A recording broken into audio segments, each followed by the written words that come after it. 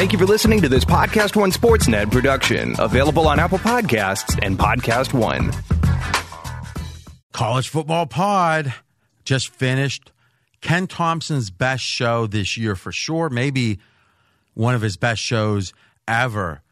Brad, not so much. Got beat up a little bit today. He had a great week last week winning with his premium picks, late releases. But man, oh man, got beat up. Now, Fez gave his picks, wasn't here, and he won't be for college for a while because the fact is he was getting beat up in the NFL by me, and he's doing a study day on Tuesday.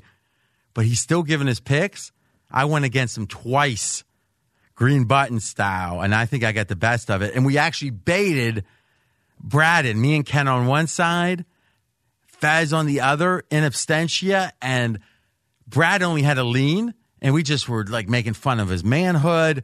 Finally got him to press the button, and then we laughed at him for pressing the button. It was great. I can't lie. One quick message, Bet DSI. Now listen, we've said this a few times. Every week you let pass, you're missing out on value. Now, what is the definition of value? It's not about winning and losing in the short term. It's about being in winning and losing situations.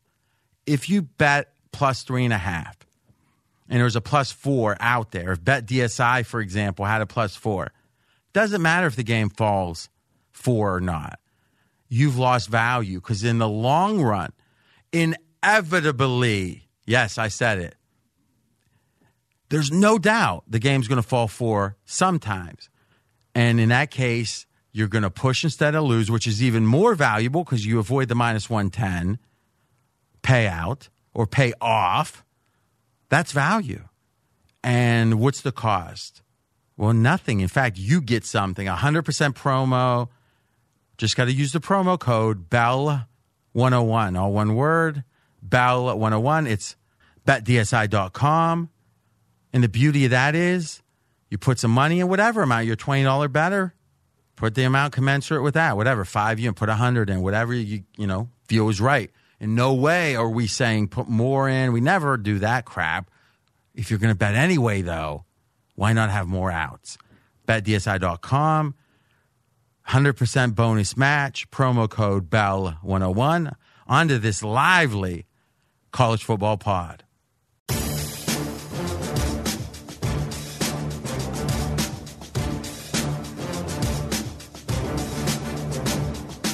Welcome to RJ Bell's Dream Preview. Weekly winners from his Wise Guy Roundtable. Broadcasting from the pregame.com studios in Las Vegas. Here is RJ Bell. And that's right. College football week 4 with my Wise Guy Roundtable. To my left, with all the college knowledge, Brad Powers. To my right, Ken Thompson. These are the 24th pythons, the largest arms to ever enter Gold's Gym Daddy. And I'm RJ Bell. We've gotten great feedback on the new system, so if you're new or if you missed the last couple weeks, we have 2 shows. As an homage to the old Sports Center, the big show, and it's got everything except the really off the beaten track stories, which go in their own pod, which we haven't released one of those yet, but we do have about 40 minutes in the can. Poor Brad and Fez. You're supposed to say, no, RJ, it's fascinating. No, RJ, it's fascinating. Yeah, okay. And we've got the Picks pod, which Sleepy J does the editing, clip. Usually cuts in about half. If you want that, it comes out usually about a day later, which we're trying to get it out earlier. We'll see. Same thing, NFL.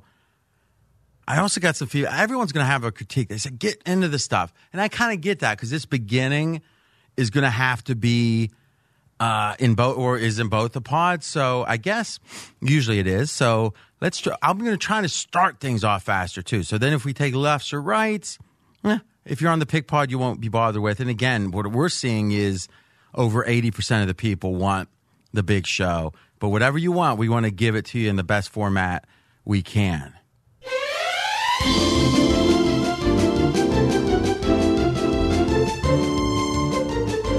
Hi, my name is Brad Powers. Last week's best bet for me, pushed on Virginia, brings my record on best bets to now 0-2-1. Slow start to the college football season. But what about your personal bets? Personal bets? No bets. Nobody wants to bet me. So that's how you're taking it. Not that you're afraid. Yeah, I think. I mean, because I want some action. I'm always trying to bet you. And well, you got me on some NFL stuff, RJ. Well, obviously. Yeah. Ken? KT made a bad bet with RJ way back when with 4 games on September the 14th, and I knew I was up against the big time. All 4 of those teams got smashed. So what was the closest one? I think Syracuse got blown out, Indiana got blown out, UCLA got blown out, and South Carolina, probably the closest, 24. Yeah, 24 So if I would have said all 4 of these teams are going to win by 24 or more, how much would you have, what kind of Well, South Carolina is the only one that covered. Okay. By a point. Yeah. But you would have given me, if I would have said all 4 of these are going to win by 24 or more, you would have given me massive plus money. Oh, major. Yeah. All right. And I also had the same best bet as Brad, and we got very fortunate to push with Virginia against Florida State. And I'm RJ, and I won again. Showtime! Woo! Texas, Oklahoma State. Texas favored by 5.5 in this game. Brad, you've had some strong opinions on Texas. First, what did you see? Because they didn't cover in that LSU game. Yeah, I've actually been all right with Texas. I mean, I did come into the season saying Texas is the most overrated team in the country. I don't no longer think that's the case. I still think Texas may be slightly overrated. As far as, an AP poll vote, they certainly are. Number 12 this week in the AP poll. I do not have Texas in my top 15 when it comes to that. But Hold on, they're 16? 16 or 17. Well, you have your power ratings, right? Yeah, 17. Okay. Yeah, Why wouldn't we get the exact number? 17. So they're 12, 17. That's the biggest disagreement? That's not the biggest disagreement. Oh, it's just a disagreement. Yeah, and one of the disagreements with the AP poll. But what I'm saying is I still think they're overrated when it comes to an AP poll. But when it comes to the Vegas market, to me, RJ, at least this is what I've seen the last couple weeks, including that LSU game, I'm a little bit higher on Texas than the actual Vegas market. So if you would have had to bet that, did it get to 7 against LSU? Nah, I never really saw any 7. All right, so it's 6.5. If you had to bet that game, who would you have bet? I would have bet Texas. But you didn't. I did not. I like Texas too, and they were close to covering, right? Yeah. Well, I mean, I'm talking about not the score. Because it was, yes, but I'm talking about the way the game played. Absolutely. RJ, LSU's last touchdown was a 3rd and 18 pass where actually if he doesn't run for a touchdown, he just falls on the ground. LSU basically can run out the clock. You would have won that one. And split instant from him getting hit and fumbling that ball or just getting sacked. So, yeah, it was a fortunate play, and it all looks good in the box score. But you're right, that's rather deceiving there. So, Ken, you actually like Texas here. I do like Texas. I like the way Sam Ehlinger plays. I mean, the guy's got 11 touchdowns, no interceptions. He rushes the ball hard. Ingram's good. Colin Johnson is back, and that helps the receiving core. Duvernay and Eagles already doing a good job. And I think Oklahoma State going up in class here. Struggled with Tulsa last week, down a point at the half. Now, did shut him out in the second half. Again, big brother, Oklahoma State to Tulsa, but not going to have that same big brother against Texas. In fact, I think it may be the other way around when they play in Austin. And so I look for Texas to man up. Look, they had their taste of LSU. They lost once in Austin. Hard for that team under Herman to lose twice at home. I think they shut down Chuba Hubbard, who's been outstanding, over 500 yards for Oklahoma State, and put the burden on Sanders, the young quarterback, see what he can do with the receiving core, Wallace and Stoner, and I think that's where Texas is going to win this game by double digits. I lean with Texas here. So let me jump in. Yeah. I had a question. Yeah. You said it's going to be hard for Herman to lose twice at home. That sounds like on the surface, and I think there's more to it. That sounds like someone that says they're due, or no way it's going to be 5 straight heads after 4. It's like the classic, what's the chance on the 5th flip? Well, it's 50-50. But these are humans. I could see your point if Herman's going to say, guys, we can't have our home field desecrated and thus it's a motivational element.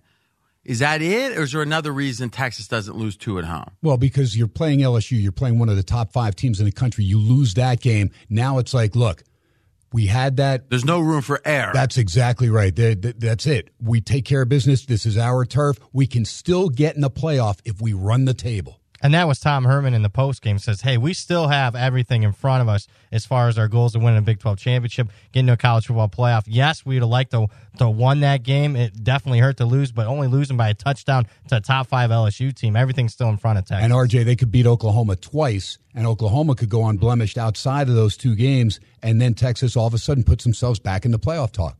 Well, yeah, if they beat Oklahoma twice and good luck. Oklahoma's under, yeah, we'll see.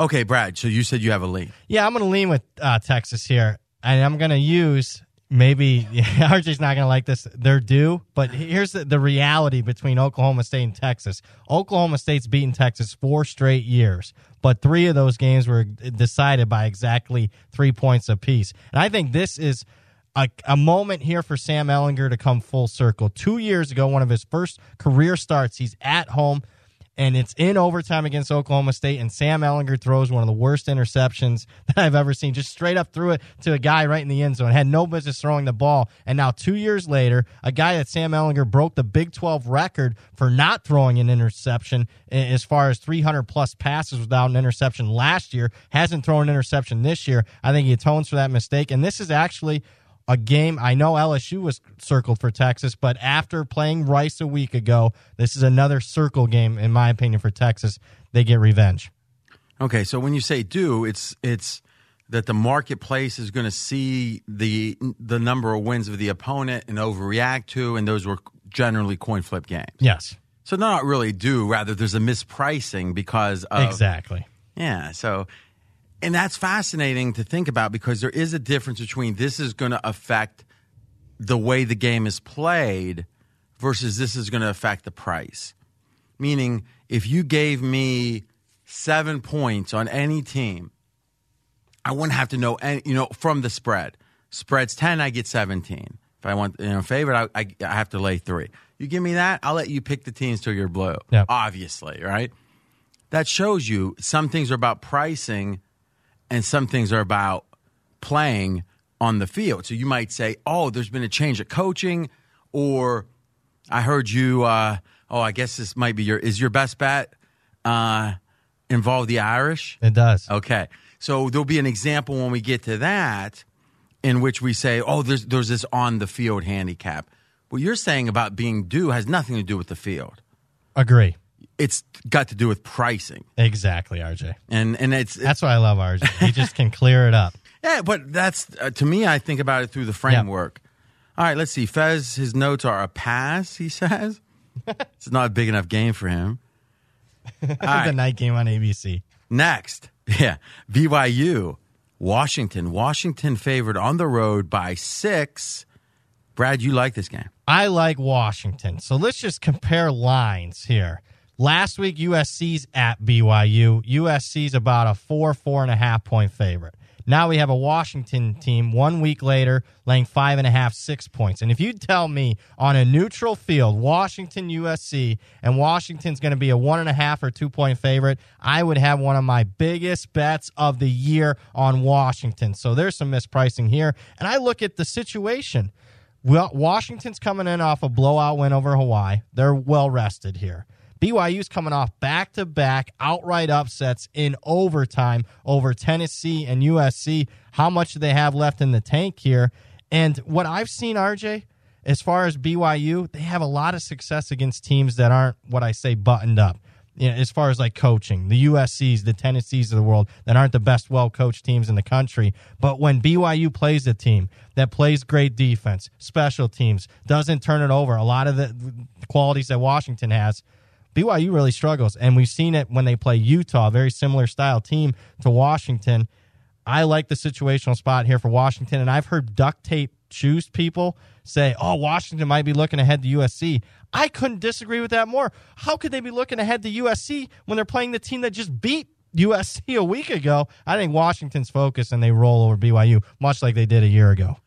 And I would think when you beat USC, and now everyone was talking Tennessee because Tennessee had lost. If Tennessee hadn't lost the week before, I mean, what was the line in that Tennessee? 3 or 4, right? Yep. So it was a very mild upset. Yes. It wouldn't have gotten the attention if Tennessee hadn't lost the week before. Agree. So now BYU looks good because of that. and then beating you. I mean, if you think about it, that's about as two of the biggest upsets you could pull. And the lines are short. To get attention is what I'm saying. Is because, and you're saying the USC line was 4. Yeah. But everyone's talking BYU because Tennessee had lost the first game, and then because USC's USC, and like you said, they exceeded expectations by what in those games? By less than a touchdown in each? They won by 3 in both games. Yeah. So I guess a little bit more in the USC. 6 and 7 points. Yeah. So if you really think about it, has there ever been a team in the last 5 years where their ATS margin over the course of 2 games was, what does it add up to? 13 points. Yeah. If you exceed expectation by 13 points in 2 games and get the profile BYU's getting, I think that's just a value kind of play to fade. Yep. I'm actually leaning to Washington because I knew Brad liked this game, and I'll tell you right now, that's the only reason that I didn't. Are you afraid to bet me, go against me? No, but here's the thing. I want action on that. There's a couple things. BYU first. He's saying he's leaning to Washington. I'm leaning to Washington, but I trust your judgment as far as Washington. You were dead on Washington last week against Hawaii. You said they're going to blow them out. You were right. They dominated that game. But BYU, to me, there's a couple intangibles the reason I don't play Washington. Number one, I think Provo is one of the best home field advantages in the country when the team's playing well. And they will be packed, and they will be looking forward to this game, and they're coming off the win. So while it was a tougher game, yes, they're coming off the win. Washington's still wondering how good they are after the home loss to Cal. Yeah, they beat up on Hawaii, but we don't know how good Jacob Eason is yet. Let's find out this week, so that's why I'm leaning. Zach Wilson, to me, 19-year-old kid for BYU, the quarterback. This kid is a magician. He makes plays that most people can't make, and you have Tyson Williams, a transfer from South Carolina. It's a very good running back. They do things fundamentally sound. They make plays when you don't think they're going to make plays, and they came up big against Southern Cal with 3 interceptions, so that's why I just leaned to Washington. And I might have buried the lead here. I think my strongest handicap is we talked about BYU just being, exceeding expectations as far as the ATS spread, 6 and 7 points. They've been extremely fortunate to even be in that spot. If you look at and believe in, the percent chance of winning the Tennessee game, with 20 seconds left in the game, if you believe the probabilities that the ESPN and all these have, 0.1% chance BYU. They're backed up inside their own 20. Somehow they get a long pass, set up a field goal. Very fortunate there. And last week, BYU was +3 in turnovers in a game that ended up going to overtime. A really close game, +3 in turnovers. So fortunate there to take advantage of a true freshman quarterback, BYU. And an advantage coaching. There's no question Chris Peterson against Sataki for sure. Fezzik's analysis, he says lean Washington, lean. And he says scheduling edge. Washington easy game versus Hawaii. BYU 4 straight game as an underdog. And their last 2 in overtime. I'm Fezzik. Oh, and I'm RJ. Okay, now this feels like a big game to me. Meaning I like I'm just listening to the handicap. Brian, I know you got one other game you like as a best bet. Would this be your second strongest game? It is. Okay. Ken, it's just fear of BYU at home. Fear of BYU at home, and also a magical quarterback. Zach Wilson, to me, is one of these quarterbacks. So you're saying you would never fade BYU? He's a Steve Young type. No, I wouldn't fade him in this game because Washington is not the same Washington team we've seen in years past. RJ, 9 new starters on defense. They don't have that guy, that linebacker that normally makes plays. How about their top 4 tacklers are DBs? Okay, so what you're saying is that it's a matchup. Is on the field with a quarterback like BYU has, you need a stud, kind of a chaser or whatever. Not in every middle play. Linebacker. Yeah. I'm not sold on their linebacking core, and that's always been a strength for Washington in years past. But right now, 4 secondary players lead them in tackles. That's not happening with Washington in years past. That's interesting. All right, next game, Michigan State, Northwestern. So, Brad, finally, you started out slow. You had a really good week last week, 4-1-1. Yep. But you had who was your loser? Michigan State, 9.5 against Northwestern. Michigan State on the road. So what happened? Well, I've been kind of on that teeter-totter as far as walking the tightrope with Michigan State's offense. Whoa, you didn't walk the tightrope. You laid the 13.5, best bet on the radio. Yes. And you were bragging on Friday. Yes, I gave this Northwestern out earlier in the week at 13.5. 14.5 now. That went 15.5. All right. So now it's time for comeuppance. Explain to us what happened on the field. What did you get wrong? Two things. Michigan State's offense isn't that much better than what it's been the last couple of years. Because I was listening to your handicap last week, and you told me they had like the first game they weren't so good. Yeah. And then the second game they looked pretty good. They hadn't shown an offensive performance like that. This was Michigan State against Western Michigan week 2. Michigan State, was struggling to score 14 points last year, even against Rutgers at the end of the year. They put up 50 on Western Michigan. I'm like, here we go. Here's that Michigan you're State literally offense. saying, what was the line in that game? They were laying 16. So against a team they're laying 16 points, they put up 50. And I'm not saying that's not exceeding expectations, but that's all the proof you had that they were heading in the right direction. That sounds pretty square, right? But I guess not, because if you're telling me that never happens... First time in 5 years they had that kind of offensive performance. Then that means something, I guess. And that's it. It's just the offense.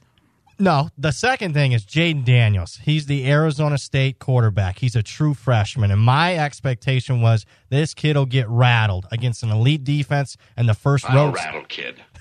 Well, Jaden Daniels didn't rattle because in the biggest moment, in the biggest drive of that game, Jaden Daniels made the biggest plays. 4th and 13 scramble for a first down on that touchdown drive for Arizona State. And most importantly, zero turnovers out of a true freshman quarterback on the road. What about all the revenge for the Heat loss? Well, there wasn't. That never came to fruition. So how's Arizona State doing, you think, since I was high on them? Herm Edwards, all these second-year coaches struggling at Tennessee and UCLA and Florida State. The one guy that's really exceeded expectations, Herm Edwards, Arizona State. I'm a believer in this stuff. I'm a believer kids are...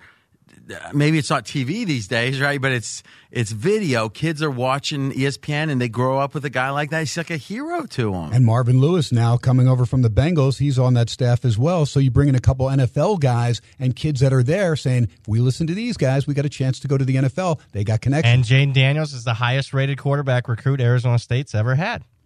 So I just think the head coach is a CEO position now. And there's celebrity CEOs are big. Mac Brown's doing a good job already year 1 at North Carolina. Very similar situation. I think so. What do you think, Ken? I'd lean Northwestern here. I'm not sold on Hunter Johnson, their quarterback, the transfer. Everybody thought this kid was going to be great. Drake Anderson out of the backfield's doing a pretty good job. I apologize. You like this game, right, Brian? I do. And were you explicit about it? I was kind of busted on you about I was Texas. talking about Michigan State last week. So why don't we do this? Ken finish, but then we got to like. Yeah. Okay. Yeah, I'm just leaning because of that Michigan State offense that's non-existent. It's hard to, watch a team at home struggle when they know that people have them pitted to potentially win the East in the Big Ten and have a shot at the playoff by knocking out Ohio State and Michigan. And I know, RJ, you're Ohio State. You're thinking there's never going to a chance of that happening. But Willikis and Bachie, two of the best defensive players in the country on that Michigan State defense. Willikis maybe the best defensive tackle. They've done their job. It's the offense that has just looked absolutely atrocious. You kept waiting for them to get something going, to get a spark, maybe 2 drives in a row. They couldn't get 1 drive to where they really looked like a cohesive offense. So I can't touch Michigan State right now.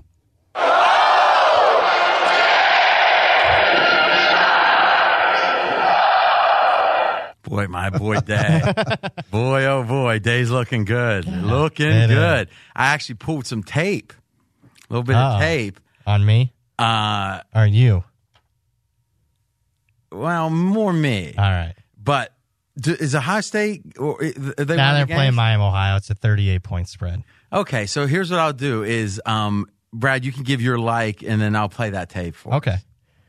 I like Northwestern here. And the first thing that I thought this does feel square because you make a big bet and now you're mad at him and you're going to get your money back. No, it has nothing to do with that. So let's just talk. We're going to talk some history here because the first thing that came to my mind, Michigan State's 9.5 with a total of 39.5. Do I really want to lay that kind of number with a low total? So I queried it up, RJ. Teams in college football, goes back as far as the database goes when it comes to totals, about 15 years. Teams that are laying a touchdown or more with a total of 43 or less. So getting near a bigger favorite with a low total. Those teams, 43% with a 300-plus game sample size, laying a touchdown or more with a low total of 43 or less. Because of that, I am liking Northwestern. That's fascinating because in the NFL, this is an old, at least in the NFL, wise tale. So let's go through that number again. So you're saying, here's the logic. The logic is points are more valuable the lower the total. Imagine laying 19 if the total is 20. Yeah. Right? An extreme case, but you would say, well, geez, it's not only your team can't score without going over if the other team wants to cover, right? Meaning if the underdog scores once, automatic exceeding of expected points for the favorite to cover, but it's how much margin of error there is, because if there is just one fluke play, the lesser team scores a touchdown, let's say. Now, the expected points that favorite's going to score, it's going to be hard to overcome. I'm not saying it's impossible, but the points are more valuable. And my thought is usually the marketplace is going to take care of that. It's going to account for that. And thus, favorites that would be, in this case, Michigan State's 9.5, maybe they'd be 11 in a different situation. So you can imagine if you bring that, if the lines were made without regard to the total, this would make a ton of sense. I believe favorites are depressed because of totals. If not the opening line, guys like you betting them, and then it will go down. But you're saying against the close, when the total in this game is 39.5. So what made you pick 43? I first picked 40. Mm-hmm. And I just, does it work for 41, so what you're 42? Saying I want to get a bigger sample size. Okay. Now, what's important to do is when you add that stuff is look at it. Let's just say you got to make sure that each increment going up by itself is valid. Because if it's let's say 38 is 40%. So under 38, 40% for the favorite, let's say. And then you get up to 43 and you will say, okay, well, it's maybe 42%. You said, oh, okay, I'd rather go higher. But if you look at that incremental amount, it might only be break even. And I did that. Every half point I kept checking, hey, does it go way up like a couple percentage points? And no, it stayed right at 42, 43% with each half point that I kept increasing. All right, so a low total of 43 or lower. Yep. And how big's the favorite got to be? Just a touchdown or more, 7 or more. And all you do is play the dog in that case. 57%. And how many games were there? 315. Now, that's pretty strong. Yes. Whew, that's a big number. Yes. Yeah, it's almost like you can't lay it here. Oh, it's bigger than that. I can't add. 415. Oh, you can add. Now, was it any difference if it was a road team or a home team laying it? Nah, nothing more significant. I did look. All right. That's a good stat. Yes. In fact, since that's one you can put in your, think about it, guys. You don't want to play this blind, but you got a couple of picks, and one of them is laying, your instincts is laying 8 on the road, and the total's 40, or doesn't matter, road, home, and the total's 42. All right, now with that, and you got to realize, you hear a 17-5, it's almost meaningless. It really is, unless you've got logic behind it. You hear 400 sample at 43%, 400 games, that is meaningful.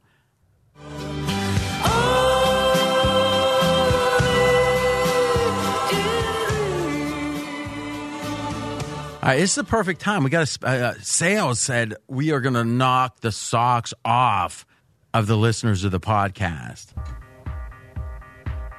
So there's a special. There's a thing called bulk dollars. And what is that? It's you can spend a little bit extra up front and you get extra value. It's like buy $100 worth of gift cards, get $150 kind of thing. But every once in a while, and it's like literally less than, it's a rule here. It's less than 4 times a year you can do this. So 4 or less. It's called the 10 Gets You 50. And the concept is it's a sampler. That it's like, hey, if you've ever considered bulk dollars, we're usually, the one that sells the most is 99 gets you 150, right? So you're getting the extra 50%, which is nice, right? If you're buying.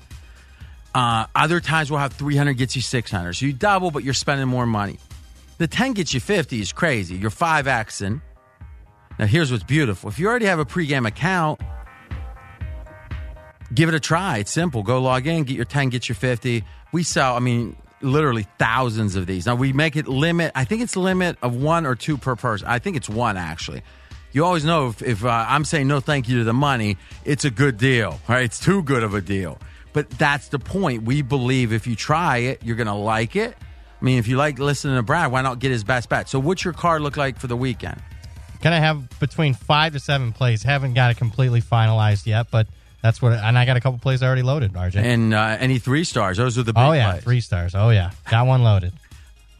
So you want Brad stuff? I mean, for $10, you could get that and Fezzik's, that and Ken's. Now, here's the thing. If you're not a customer, or I'm sorry, forget the customer part. If you're not registered at pregame for free, which you can post in the forums, different things, here's what you do. Is when you go sign up and it's free, and it takes like less than a minute, one of the questions is, well, where did you hear about us? Well, we decided, and we did this a while back, a couple weeks ago, if you put DREAM, that's all you got to put, DREAM, DREAM, you get, instead of the $25 that people usually get in pregame dollars, right? There's bulk dollars, these are pregame dollars. You get double. You get 2 $25s. So now, literally, you go sign up for free, put in DREAM, as in who referred you. You get 25 that everyone else gets and 25 because you're special. Then, if you want, now you can do that and don't have to do anything else. You spend $10, gets 50, and thus this weekend you could have $100 for $10. Now, here's the thing. I know you devious minds out there. You're thinking, oh, I'll get the 25 and 25 and spend that on the 50. The 10. No. You can't spend one discount to get another discount. So don't, you can try. It's not going to work. Give it a try if you want. But it's either get the double 25 using DREAM by itself. If you haven't, why not, right? And 2, if you want the 10, get you 50. It only happens about once a quarter, and it only happens once during football. This is it.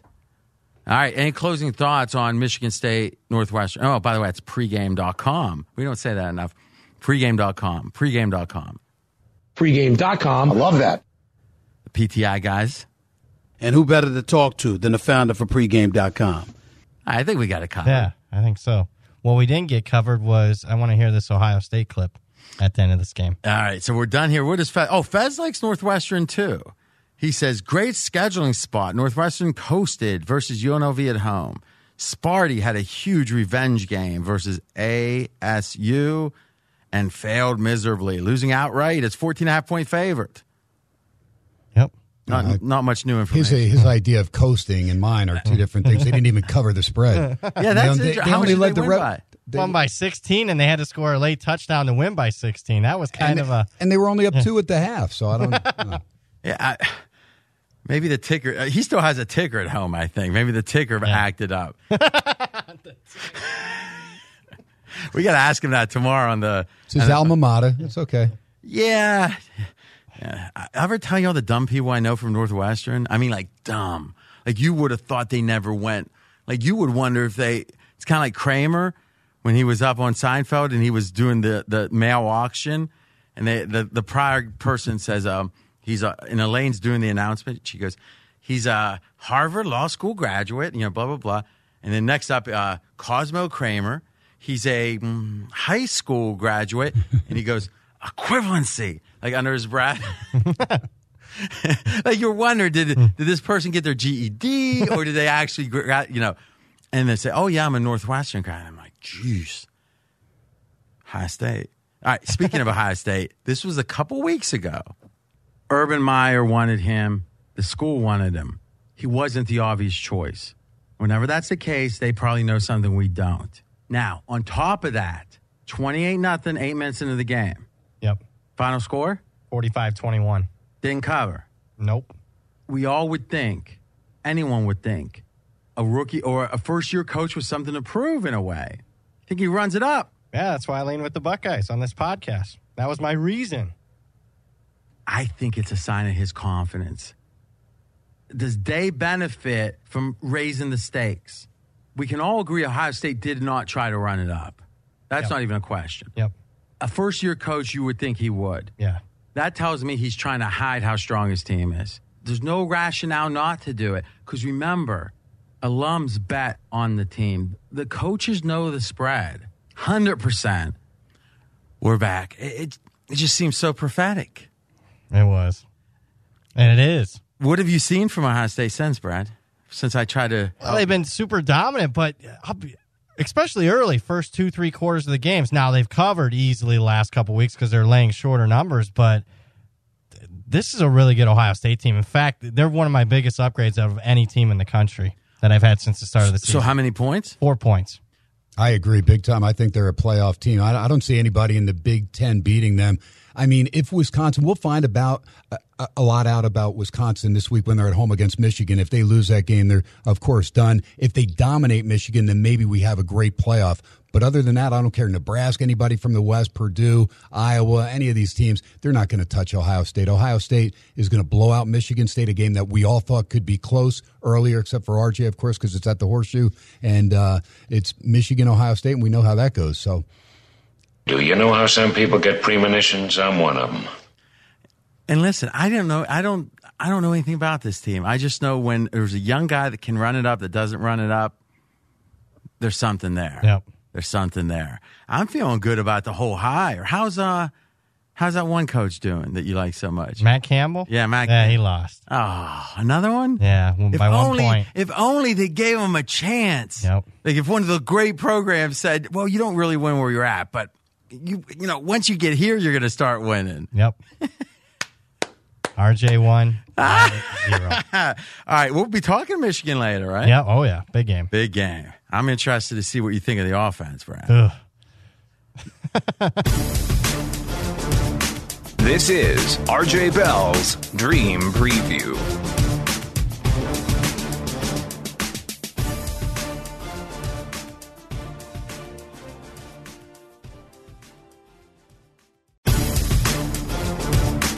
Now back to RJ Bell's Dream Preview. Oregon, Stanford. So we don't have Central Florida this week, I'm guessing. So We do. We do. Yeah. Okay, well, let's wait to talk about that. But I guess we'll talk about the flip side here is they just got dominated. I guess you can only – is it Central Florida did so well, Stanford so bad, some combination. Oregon on the road up to 10.5 over Stanford. Neither you guys like it. So, Ken. yeah, I lean towards Stanford just because they're at home. That's the only thing as far as the spread being too big as far as I'm concerned. I think Oregon's got the potential to blow them out, but Stanford, I'll give them credit. They were down 38-7 at halftime to Central Florida. They could have battened down the hatches and said, let's go back to Palo Alto. They didn't. They outscored Central Florida. They stayed in the game. Look, it was extremely hot there in Orlando. Wasn't too hot for UCF. This team's just a scoring machine, and they stayed with the freshman quarterback. I was very impressed, but I like the way Stanford at least pulled it together. I think Shaw gets the most out of them. They may not win this game. In fact, I don't think they will win the game, but I think they keep it close and cover the spread. Boy, is it me or Shaw's the glow, the halo around him is really decreased? It is, certainly. It's funny. How excited was everyone about Lane Kiffin? His year one? Yeah. Oh, tremendous. Oh, he'll be in an SEC job in no time. And, I mean, it's funny. Remember that Rutgers coach where, there were...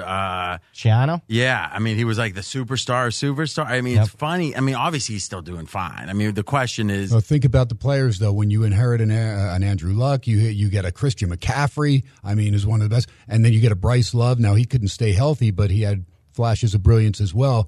They don't have those guys. They don't have even an Arcega-Whiteside now, big receiver that's in the NFL. And the recruiting has dropped off last couple of years for Stanford. So how long's Shaw been there? He's been there now. This is his 9th year already. So really, though, all those, other than Andrew Luck, he had recruited all those names he recruited all about, those right? guys. No, I'm not saying he's just not got the same style, but he doesn't have those same type players. There's nobody on there that I'm scared of when I look at Stanford. Costello's an adequate quarterback. Scarlett's not a bad running back, and they always have good tight ends. Parkinson's okay, but there's nobody that scares me, and that defense is not dominant like they've been in years past, RJ. And it wasn't only the recruiting that's taken a little bit of a drop-off here, but one major thing with Stanford, their identity for the last decade, starting with the last 3-4 years under Harbaugh, was a physical style play, something that a lot of the West Coast teams certainly weren't doing at that point. Good call. Running the football, couple tight ends, fullbacks. So that was the identity of the program. But last year they went to throwing it, relying on KJ Costello's arm, and Stanford record looks okay, 9-4, but statistically only outscored their opponents by 5 points per game. That was the worst in 10, 12 years. And here's another key loss that I think, and I got to do some work in the offseason on this. Stanford, they had a strength coach for like the last 10, 12 years. A lot of people considered him to be a top 5 strength coach in the entire country. He left here recently in the last year, and I think that's also having an impact on the Stanford program. Remember at the beginning of college football season, I got an inside scoop on this team from somebody very close to the team that said, this may be our worst team in the last 15 years. And I was like, wow, because when you read the magazines, everybody had them up there as a potential dark horse in the north of the Pac-12. This guy was dead on. Do we look at the fact that Stanford played hard in a tough spot in Florida in the second half? I do. Game out of reach. Now, Brad, I'm looking at your notes. You've got an impressive home underdog trend, and this seems to fit the concept of these are good kids. These are the, we've got that Iowa trend, which I think you could attribute to a similar thing. So that Iowa trend first. Yeah, Iowa's a road favorite since 2011, 19-0 straight up, 16-2-1 against the spread. And they just lost a half point this time. Lost by a half point. Against who was the Iowa coach State, of the other team? Matt Campbell. Okay. So you might say, and again, this is kind of venturing into like sociology level stuff. The Colin does this a lot, and he gets heat. So, to me, I'm not. I think sometimes we grasp for meaning, but you would say, well, listen, these are, Midwestern boys. They're not, they're not used to taking things for granted. When you wake up on the farm, right, Brad? Oh yeah, you work. Yep. Maybe not. But with Stanford, you think if you can get into Stanford, you probably have a good work ethic. And when you're a home dog, you stay focused. So this trend makes sense to me. Yeah, so since 2008, this is going to be Stanford's largest home underdog role since then. But since late 2007, Stanford has been a home underdog 9 times. Stanford against the spread, 9-0. Stanford straight up in those 9 home underdog roles, 8-1. So 8 of the 9 times they won the game outright, average cover by nearly 2 touchdowns per game. Stanford, and that's why I'm leaning with the Cardinal here.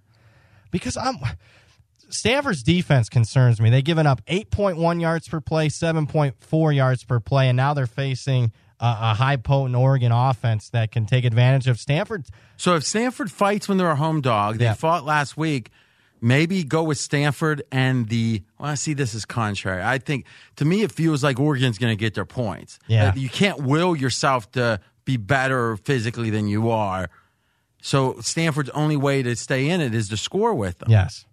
But it's tough to play the underdog and the over. Yeah, it is. Huh. Any closing thoughts? Nope, that's it. Fezzik's handicap. Lean Oregon. He's going to say revenge. Oregon beat up on Nevada and Montana. Oh, no. Stanford just got beat up against USC and UCF and traveled across the country. These kids are 19 years old and they traveled once and they're going to be, fatigued? I thought he'd mention, because one of his most famous bad beat stories of last year was Oregon against Stanford. Oregon's up 24-7, and they lose the game in overtime. And there was 2 different points in the game where Oregon had like a 99% chance to win, but fumbles and some craziness happened at the end. I thought for sure he'd remember that. Oh, my. Next game. Next game. Michigan, Wisconsin. Michigan minus 3.5. Oh, no, check that. Michigan 3.5-point road dog at Wisconsin. I thought Michigan was supposed to have an easy path. What was the preseason line on this Michigan game? Was a touchdown, 7-point favorite. Holy cow. So what's been your adjustment on Michigan? I've had Michigan down 3.5 points. Okay. And what's your adjustment on Wisconsin? Wisconsin's up about 4 points. So the market's moved more than that. It has. So now, this is interesting. Now, you guys do realize you're forced to make 5 likes, right? I got them. You got 5 likes, Ken? Yep, I got them. All right. I'm not sure. There's a like on this one for me, right? All right. I've already had 2 in the book already. It just seems like, and you guys are not, there's no exchange. No, I just sent him to Mark. Idea. That's it. You sent him to work? What do you mean? Mark. Oh. All right. No one else attached. Yeah, I don't even send mine. Mark actually takes mine verbally over the phone. You can't type though, Ken, right? No, I'm not too good. I mean, could you imagine that? I'm old school, man. It's like E, S, D. Oh, I got to get like a Hunter or Pecker sound effect. Holy shit! I am the fastest hunter and pecker. I will say that, man. Say that one more time. I am the fastest hunter and pecker. That's right. Got to get that in there. No, I do want to get this on for a drop. This is going to be classic. Here we go. Answer seriously. Don't try to do your voices. Just answer. Ken, can you type? No. But I am the fastest hunter and pecker that there is. Do me a favor. Just say, no, I can't type, but. No, I can't type. No, I can't type, but. All right. We got it. Mark that, Slade. I'm the fastest hunter. That is the most Ken Thompson thing I've ever heard. That's awesome. All right. We got an interesting matchup here. So Dave Essler, Uncle Dave, been winning since Moses was in short pants. He likes Wisconsin. Okay. I am backing every pick from Dave Essler. Ken likes Wisconsin. Poor Steve Fezzik. He likes Michigan. So the beauty of this is a crossfire, but Fez isn't here for that. And again, what we're trying to do, because with all the radio, and this is early, we do this on Tuesday to try to get you guys a nice amount of time to get ready with the podcast. It's just Fez didn't have the time to fully do all of college, all the NFL. We'd rather do a little bit less and do it right now. Come Saturday, when he's got all his experts in and everything, he's a guru. When he's doing college by himself, he's the underdog here, which is what I like, is him batting that. So we'll play a little of the theme just for...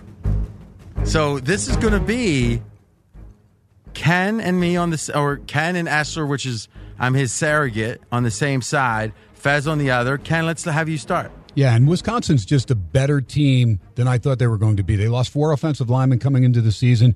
Now, look, I got to take the schedule with a grain of salt. South Florida, Central Michigan, but they've been dominant. And Jonathan Taylor, a guy that usually just runs the ball, has actually gotten 5 pass receptions. You say only 5, but 3 of those have gone for touchdowns. Offensive line looks like it picked up where it left off. We'll find out about Michigan. They struggled mightily with Army at home. They didn't play a great game against Middle Tennessee. Now you go to Camp Randall. Jack Cohn has been very efficient, 76% completion ratio, 5 touchdowns. And the receiving core is pretty solid because they got Quintez Cephas back, A.J. Taylor. Pryor's a little banged up, but a tight end in Ferguson.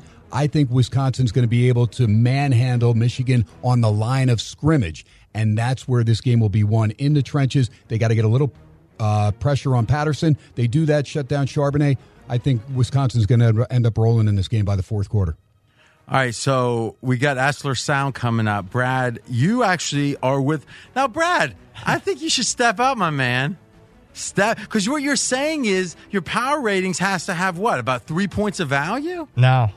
Well, it says it's close to about right, because I was already higher on Wisconsin when this game of the year. He bet me on the win total. Yeah, I bet you on the win total. I went over Wisconsin. Yes. Well, yeah, that's called being higher on. Yeah. I mean, do you have to repeat it and go over and affect the point? Over. All right. So my question is, why don't you have the courage of your convictions? You'll do your handicap, and we'll go from there. I can't trust Jim Harbaugh, and here's why. He stinks. I thought he was one. I thought he was one of the best coaches. So there's only since 2015. That's when Harbaugh started. You know how many games he's won in the underdog role? Just straight up, 0.0. Only one other coach in the. So how many games did he play? 0-6. Ooh, oof. I mean, compare that with Urban Meyer, who was an underdog in 7 games at Ohio State. What was his record? Straight up, we're talking. I'm not sure. 7-0. Straight up. So. You wouldn't think he'd want to spend so much time with his family. Maybe Wouldn't not. like that.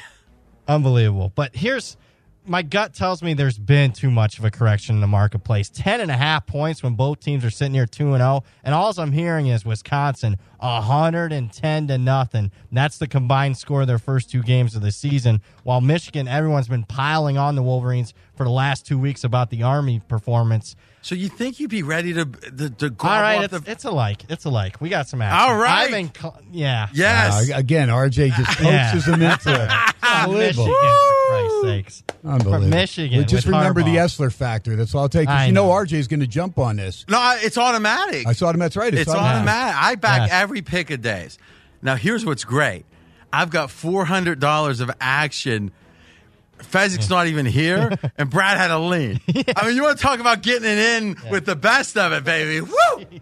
I'm glad my wife's from outside of Madison, and I got the Badger shirt on. I feel good about it. It's another one to clip up, sleep. Or not clip up, but make sure to mark that, baby. All right, so listen. Let's listen to Essler, get his take. And I've got one handicapping factor in this game when we come back. So I'll recap when we come back. Here's Uncle Dave Essler. Saturday college football. Let's see if we can get it going here. Wisconsin over Michigan. This one looked too good to be true, but I can't look a gift horse in the mouth. The lower-ranked team is favored for several good reasons, not the least of which is payback for a 38-13 beating last year against Michigan at Ann Arbor, and statistically that game wasn't even that close. I know the Badgers have only played USF and CMU. They did what they were supposed to, shut them both out, held them to an average of 2.2 yards per play. On the other side, 2 home games against Middle Tennessee and admittedly a good Army team, Michigan's 86th offensively yards per play. Even with adjustment for strength of schedule, I think there's still a big discrepancy. Line essentially says these teams are even on a neutral field, and I beg to differ. Cone has looked solid. Badgers have the best running back of the nation. Badgers cover the points. Look for getting -3. All right, Uncle Dave. I'm feeling pretty good, Brad. I've got Ken. You know, I'll be candid. You're my favorite because we work together every day. Ken is a close second. And it looks like you've been lifting, Ken? Yeah, a little bit. So do you do the clear, they call it, or what exactly? The clear. I think that's what Barry Bonds was doing. With No. No. I mean, Never. No, nothing like that. Just a lot of eggs, raw eggs and stuff? No, man, I just eat normal. I mean, I'm not even, none of that creatine crap, none of that protein powder, nothing. Now, were you a lifter when you were in like your 20s and 30s? Just, always a lot of, to be cut, like a lot of reps, not a lot of heavy weight, not a lot of heavy weight. This guy when he has an opinion, it's serious. That's kind of my point. Yes. And to have him on one side, on my side, to have Uncle Dave on one side, that's our side, and then you and Fez, with a lean. Yeah. And again, we're an underdog, like Harbaugh. Probably the same rate of success as Harbaugh. And I do have, just one other take about Harbaugh. He smells. So take that for what it's worth. I'm feeling pretty good. So does he get if he loses to Wisconsin, he loses Ohio State. What's the line in that? What's the line in Ohio State, Michigan? Ohio State flipped to favorite, like a 1-point favorite. That seems cheap. It was 3.5.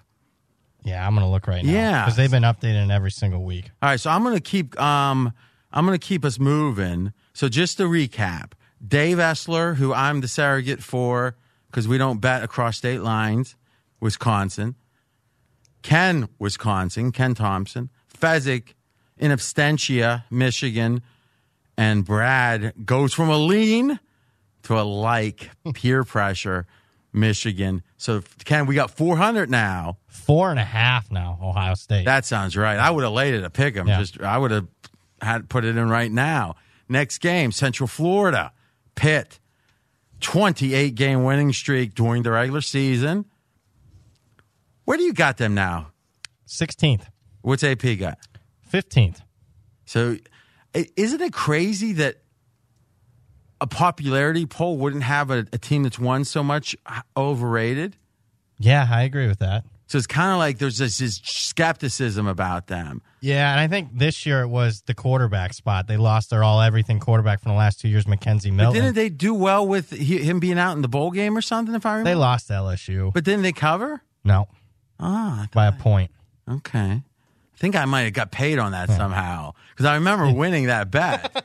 So I think I might have got an extra little point. You might have. The bull lines move. Yeah, I don't remember, but I just remember like the impression being that whenever you got a good and I mean the coach obviously Frost left, right? Yep.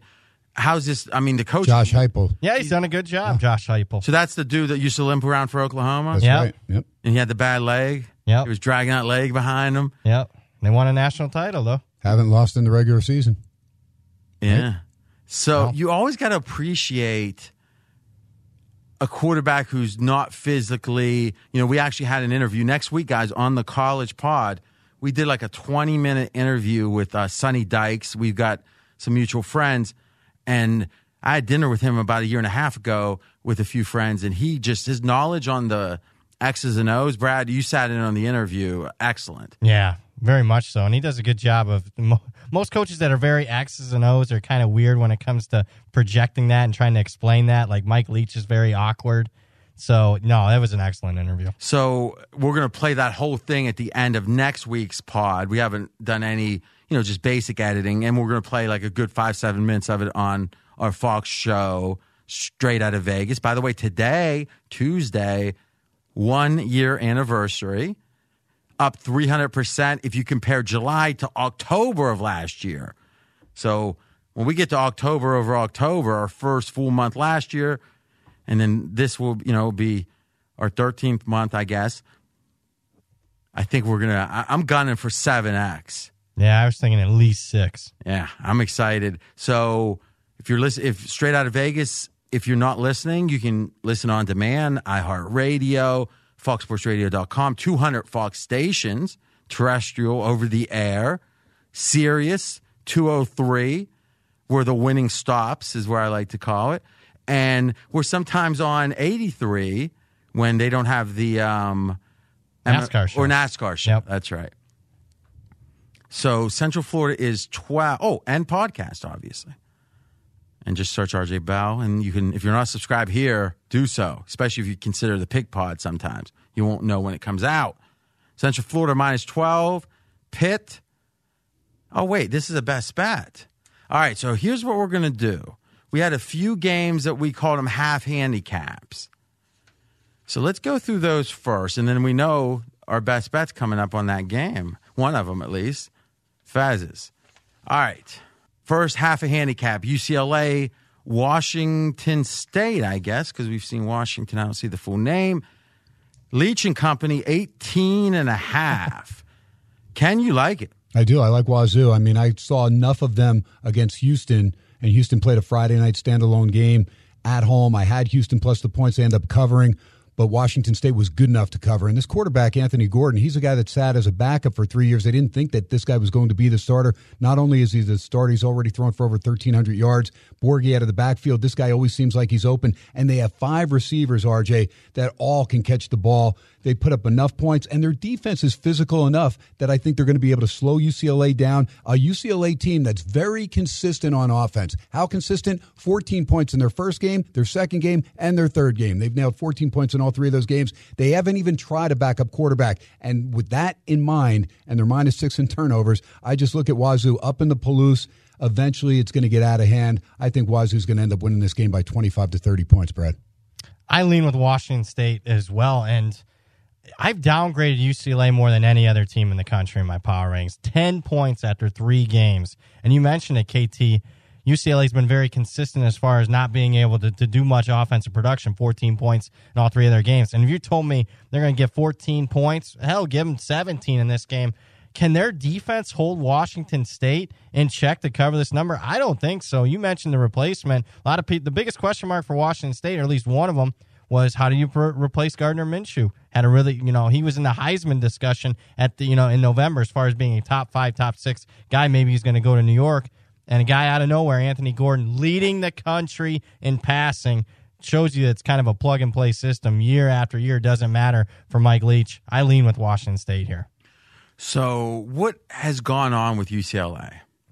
Quarterback, I expected the quarterback play to be improved. I mean, this was a high 4-star kid, Dorian Thompson-Robinson, and I thought in his second year of the system, I mean, he'd be playing pretty good football. He's not. And there just isn't. Sometimes college football, it's about, the look of the team. Are they rallying around it? Is there a lot of energy on the sidelines? I'm just not seeing it. It looks like the team's going through the motions. They just don't have skilled position players that I think are that great. I mean, Kelly and Felton aren't bad running backs. We're the wideouts. You're missing Theo Howard. He's still banged up. Maybe he comes back this week. We thought maybe we'd get him last week. But the time just isn't there for Dorian Thompson-Robinson. And this kid, when he's rattled, he throws the ball erratically. He's just very inconsistent. He's out of Bishop Gorman. We saw him play high school ball. But, man, he is – and they're not even looking at anybody else. That's the thing that concerns me if I'm a UCLA fan, that you don't have anybody else. And Chip Kelly in his press conference this week says, nope, no change of quarterback. Nope, I'm surprised. I think there's a couple of things here. One, there's all this speculation that this is analogous to Golden State basketball, where when they had the lineup of death, it wasn't just how great they were, it was that the other teams didn't face it, and they just didn't get a chance to get used to it, so it was always unique. As others started to go small, maybe they weren't quite as good, but you got used to it. And it feels like that, us as college football fans, when Chip Kelly was just emerging at Oregon, that was the discussion. Like, how do you handle this speed? And now it's like, I'm not saying I don't know enough to know if Chip's doing something a little different when it comes to, the way he's blocking down on the end or whatever. But I know a lot of teams are playing spread principles, playing faster. Did the game, did the schematic edge just disappear?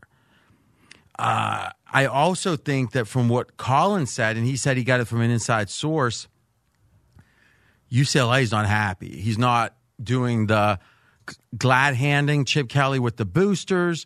He doesn't love recruiting. And to some degree, if you think back to Oregon, he was almost like the brain behind it all, but he wasn't all that front and center, whereas – it feels like the whole Nike connection. Yeah, that helped the recruiting. It not only helped the recruiting, but just the energy of the program. Here, the opposite is, and Colin made this point too, when's the last time that a college team has really mattered in LA? There's one example, obviously, USC football under Pete Carroll. Under Pete Carroll. Yeah, I'm seeing if you're following. Yeah. Under Pete, you're looking at me like all curious. No. Under Pete Carroll. But before that, when's the last one? You'd have to go back to the 70s, John McKay. Is that, so I'm talking basketball. I'm saying, the theory is that LA is just too cool for college sports. Unless it gets really hot, then they'll get involved. Not that there's not dedicated fans, but Ken, you're a fan. So do you feel like that you're a USC fan. Do you feel like that USC doesn't have the energy of a school like USC should when it comes to fandom? Or do you think there's this dedicated base? Or because what we're saying is it seems like Chip Kelly, that UCLA is like a dead program in a way, which I think is conspiring against their recruiting and a bunch of things. And I think USC was spoiled by Pete Carroll, and then the whole Reggie Bush thing, and ironically he'll be there at the Coliseum this week and actually calling a game. It's his first time back to the Coliseum. But, when I look at this SC program now, being a fan, with Clay Helton there, I like him. He's a nice guy. They have good players, but they don't have great players. And they had great players. Pete Carroll had that whole city on fire. Yeah. And UCLA, you talk about, you go back to Terry Donahue maybe when they were consistent and made bowl games every single year. But UCLA football has always paled in comparison to Southern Cal, to USC. And it was UCLA basketball that was big. Now that's not even big anymore. Yeah, so that, I should know this. That UCLA coach, I liked him, and for some reason, the college basketball coach. Ben Howland? Yeah, and did he go to Pitt? Do I remember that right? Or he was it was Pitt vice versa? To UCLA. Okay. And then 4 straight Final Fours and got fired.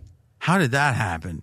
Didn't win a national championship. Well, how many national championships since? How many Final Fours since? 0. It's always funny when you have it's kind of like the death rattle of these programs, and we'll see what happens with Nebraska, but the guy that gets it, the job, as the truth of the downward trend starts to really emerge, they get all the heat because it's like, well, this isn't what it used to be. Solich, unfair heat. Yeah. Well, how's he done at OU? He's done fine. Fine? Yep. Better than Matt Jones? Better than Matt Jones. What's that dude's name you like from Okie State? Matt Campbell. Matt Campbell? The one move that I will say that panned out, that a guy was there for a long time and consistently won, was Mark Richt, and they go to Kirby Smart, and it's panned out well for Georgia. All right, so Fezzik passes. Anything else? Nope. Next, half a handicap. Oh, no, let's go. Florida, Tennessee. Florida quarterback's out. We'll get to that. Tennessee, 14-point road dog. Fez likes this one. You two lean in. Let me give Fez his analysis. He likes Tennessee. They're 1-2, but could easily be 3-0. And then this line is 11. This makes a lot more sense with me saying it. Tennessee -2 in turnovers. Georgia State -1. Jesus, you should be okay being -1 against Georgia State. Yeah. That was my editorial comment. Tennessee won yardage in both games by over 50 yards. So they outgained Georgia State by 50 yards. Whew, they must be underrated. That's that same Georgia State team that just lost 57-10 to Western Michigan. I don't see that in Fez's notes. That's funny.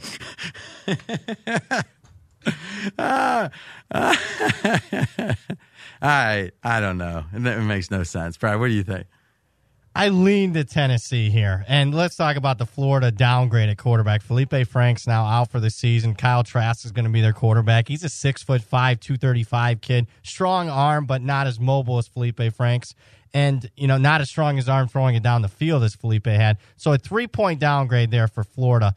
And to me, it looked like they rallied in that game against Kentucky, 19-0 in the fourth quarter. But to me, after that emotional lift to win that game, does it really carry over here? I have my concerns. And especially, and my thinking is, I have the better quarterback with Tennessee, Jarrett Garantano, little underrated quarterback, and I'm catching 14 in a rivalry game. Is he little or is he a little underrated? Little underrated. Okay. He's not little. Because you go a little underrated Yeah, quarterback. If there's a comma there. I don't know why I had to pause. At 5'5", it's kind of crazy that you're little underrated. I don't know why I paused there. Go ahead. Lean Tennessee for me. I got the better quarterback and getting 2 touchdowns here. So why not like it? I don't know if I can trust Tennessee. I mean, what's not in his notes last week, he was talking turnovers in those games. They crushed Chattanooga 45-0. Hey, that looks good. Tennessee got a big win. They were +5 in turnovers to get that 45-0 win last week against Chattanooga. So repeat again, the quarterback downgrade. 3 points for Florida. And how is this line moved? It's right in line with my power ratings. No, but what I'm saying is how has it moved? Meaning, was there a look-ahead line? Was there a... It was 16.5 in the summer. Okay. So 2.5 points. But... Tennessee's way down. Yeah, that's what I'm saying. So if Tennessee's way down, this line should be up. I mean, Florida, let's forget the quarterback. How were they other than the quarterback? About flat? Flat. Florida's flat. All right, so let's think about this. The line was 17 in the summer, yep. Right? Let's adjust for quarterback. That brings it to 14. Yep. Right? Yep. Florida is flat. Yep. Tennessee is down how much? Tennessee's down like 5 points. So shouldn't this line be 19? Doing that math, yeah. Well, what other math would there be?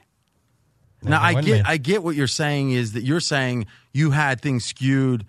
When I say skewed, I mean you had opinions and stuff, so now the line makes sense. But it seems like then under that theory, you should have been betting I can tell you, I probably bet Tennessee in the summer betting markets more than any other team. I have like 5 or 6 Tennessee. No, feeling good about that. No, I'm not. So I have 5 or 6 of them, and I didn't choose the Florida game. Here's the thing I'm thinking, Ken. I'd like to get your take. Because if I'm right about this, I'm going to press the button on Fez. I feel like that Florida could overlook this game if it wasn't for their quarterback. Because Tennessee's, I get they're rivals, but in the SEC, there's a bunch of rivals. Yep. Tennessee's horrible. We're at home in the swamp, But with a new quarterback in, everything's a little bit more, zip, zip, zip. We can't F around. So if you know that Florida's playing hard, well, you look at me like I got something. No, go ahead. I'm looking at Florida. First off, they win. They push or cover against Kentucky, they should have lost the game. I mean, Kentucky's freshman field goal kicker misses a chip shot field goal that's going to give Kentucky a 2-point win. Not only does Florida then have a 1-point lead and literally can just get a first down and the game's over, they do an end around. Who does an end around on a third down when you're not going to lose the game? Worst case scenario, there was going to be 5 seconds left for Kentucky to get the ball. They run it 76 yards, RJ. It's one of the worst beats. If you had Kentucky or you had the under and got to the dance later than Brad and I did, you lost that game on both circumstances. Did you have Kentucky? No, I had the under 50 and a Okay, half. I won by a half a point, It's just but the most passion people lost. I'm surprised you didn't have a bet. Brad No. never gets worked up unless he himself personally gets hurt. Anyone else getting hurt, he just rolls with it somehow. I felt bad for the freshman kicker because, I mean, just the look on his face, and I just saw my daughter's a freshman in college, and I looked and I said, it's not going to be a good night, fun night for that kid. That's when you know you're getting old, is when you start sympathizing with adults. I mean, effectively adults, and saying, but my daughter's that age. Yeah, isn't that crazy? It kind of makes you wonder about some of the nights when you were in your 30s, right? Yeah. You weren't feeling so bad then, though, were you? No, I was not. I guess it's the ebb and flow of life. It is. All right. What do you think, Brad? So does my argument about... It sways me. I'm passing now. Okay, because it just strikes me. Florida's going to be focused. Yeah. They might keep throwing a little bit later. Yep. Right? Because to get the quarterback some reps. Yep. You think the market's adjusted properly. Yep. Makes sense. And 1,000 states on deck. Fez. Wherever you are, Fez, we're picking you off. That's funny. That's me, by the way. Next game, half a handicap, USC, Utah. Now, this game opened around pick, Brad? Yeah, for about 5 minutes at Circa, and it was 3 within, I want to say, 6 or 7 minutes. Did you help with that? I did help with that. Where did you get down at? 1. So you just weren't quick enough. I'm not quick enough. It's so quick. Well, they got bots. That's what you don't Yeah, realize. that's exactly what it is. All right. Let me see. Brad has a like. Ken has a like, and Ken is a USC guy. So double like. They agree. Go ahead, Ken. Okay, I was at this game 2 years ago, and it was a crushing loss for Whittingham. He drove down, got a touchdown, pulled them within 1, and I'm sitting there and saying, man, if they run that same play that they just scored a touchdown on where they ran the ball, USC barely got a hand on the guy, I said they're going to lose this game, but something just let me feel like, gosh, I'm there with my daughter. I think maybe they can pull it off. And then they end up throwing the ball, and it didn't make any sense. They did not get the 2. Hold on a second. Yeah. So you're saying that somehow the Lord's, I don't know what your religious beliefs are, but you're saying because you're there with your daughter and you like USC, you figure they'll pull it out. My record at the Coliseum when I go to games is 12-1, and with my daughter it's 5-0. So I just felt karma. Because I'm hoping she helps you with your picks. I mean, couldn't you imagine? He comes in and he goes, "This is the double daughter special." RJ, here's the classic. Last year, the only game I could make was the opener against UNLV. So there, third row seats with all my buddy, all the USC alum and everybody, and we're sitting there, and UNLV's hanging in the game. All of a sudden, Lexington Thomas busts a run for UNLV, and he's going, and he's gone. He's in the clear. And all of a sudden, my daughter stands up. She's like, "Go, go." And I'm like looking up at her. And in the middle of her cheering as he's going in for a touchdown, she puts her hand on my shoulder and says, "Oh, Dad, I still love USC football, but I'm from Vegas, and I feel I'm compelled to root for UNLV." And I told her, I never felt so proud of her. So if she said compelled, she has a better vocabulary. Oh, she's much better, much better. There's no question. That's why she's a college kid. KT's college, junior college, Mesa Junior College after the Navy. I mean, that's me, RJ. Cut that. Oh, wait, never mind. I'm just, hey, you know what's funny about his story? He was getting in there. He's sitting in the third row with the big wigs. So who were the other power brokers there, Ken? Well, Mike Marlatt, the attorney, he's the guy who's had third row seats USC for like 30 years. So yeah, it pays to be with the pays to be with the right guys that graduated SC Law School. No question about it.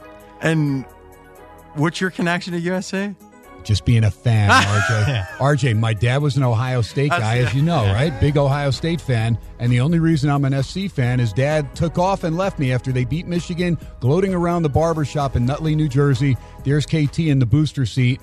USC UCLA came on. I saw this guy on a white horse with a sword and these gorgeous women and Coliseum. Been an SC fan ever since. Last question. If they made a list of the most well-known USC fans, so they had to be, you know how they do, like, the Knicks, and the Knicks have Spike Lee is one of the how big would the list have to be that if you weren't on it, you'd be mad? So let's start with the top 100, or some would say 100. Would you go with USC, or would you go with you should be on that list? That I should be on the list? So I should be. The top 100. You're damn right I should be. What about the top 75? I'm definitely in the top 75. RJ, I should be at least in the top 50. All right, so if they came out with the top 50 highest Q ratings, this song's perfect for Cat. It is. It's perfect. You should be on it. I should definitely be in the top 50, and I'll let Tim Tessalone know it. He's the SID there forever, and there's nobody that bleeds USC more than KT. But remember, it's not about how big of a fan you are. It's you're a known fan, and your fame warrants that you're on there. There's a lot of people that listen to sports talk radio, and I've been on the air better than a quarter century, and I know a lot of people know that I bleed SC, baby. That's awesome music. I love it. It's perfect. I got to tell you, one of my great moments was when Ken was, he was red hot. Ken's as good as you get, Brad, right there with the college football. He was like 20, I'm 24-7 in this situation, and every time he did it, I played that song, and he wanted to get it out, but then I had more good feedback from that. They said, I think Ken's going to come over the table. No, the best was last year, because I said, well, if I were them, I would buy Ken Thompson's pick. And RJ just started laughing. He goes, wait, did you just use Ken Thompson in the third person? And that was the best. And that's when you threw that special up there. And it was awesome. And we ended up going on a really hot run, both me and Brad, and made a lot of money for a lot of people last year. All right. So, you like Utah?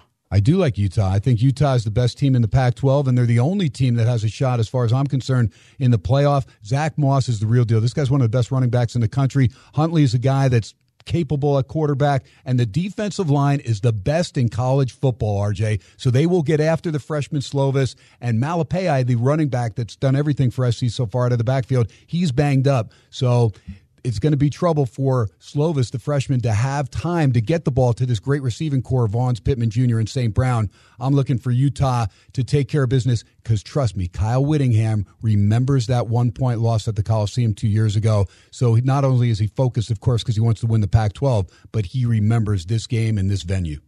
So, Brad, first of all, if you have your Pac-12 teams, who's ranked number one? Oregon's number one. So you got Oregon over and Utah second? Utah second, then Washington's third. So you like Utah the best, Brad? I do. I think Utah's so physical that they would bowl over Oregon's line and get pressure on Herbert. Did they play in the regular season? No, I don't think so this year. No. Huh. That'd be interesting. I hope that works out, that they end up those two, because I did pick Oregon to win the North. I think they win in Washington. All right, so let's get Fezzik first. He leans Utah. Oh, a favorable schedule spot. Utah just off some easy home games. Northern Illinois and Idaho State. Might as well have been a bye, he says parenthetically. USC off 2 tough games. Stanford and BYU at altitude. It's like he's a PhD, like he's an MD, like with altitude. How does he know how it affects him? I guess is Waikiki or the rest of the island at altitude? I think the rest of the island. Yeah.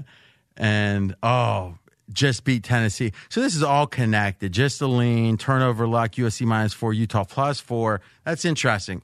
So, Ken, it's kind of funny. You've got a really anti-wise guy, or also known as Square, that you believe that turnovers are less luck than most people think. I do, because you have to cause a lot of turnovers. Yeah, there's deflected passes at the line of scrimmage. But, if you get in and you sack the quarterback and he fumbles, you deserve that turnover. You caused it. I do think, as I've been evolving my thinking, because I'm always skeptical of just being on one side and not evolving, is I do think that one correlation is pressure on the quarterback to turnovers. It's just so rare for there to be a correlation. The heavy math guys have done it and said, well, if you're +7 one year, you should have a better chance of being plus the next year. And in the NFL, it's not the case. Now, maybe it's back to what we've talked about with Alabama, where when you have the physical superiority like they do, they get more special teams touchdowns. Maybe there are more strip sacks. Maybe, so that's interesting. But then the question is, in the games that they're favored by 30, the teams that are superior, maybe they do get more turnovers, but what happens when they play someone comparable? That factor's gone.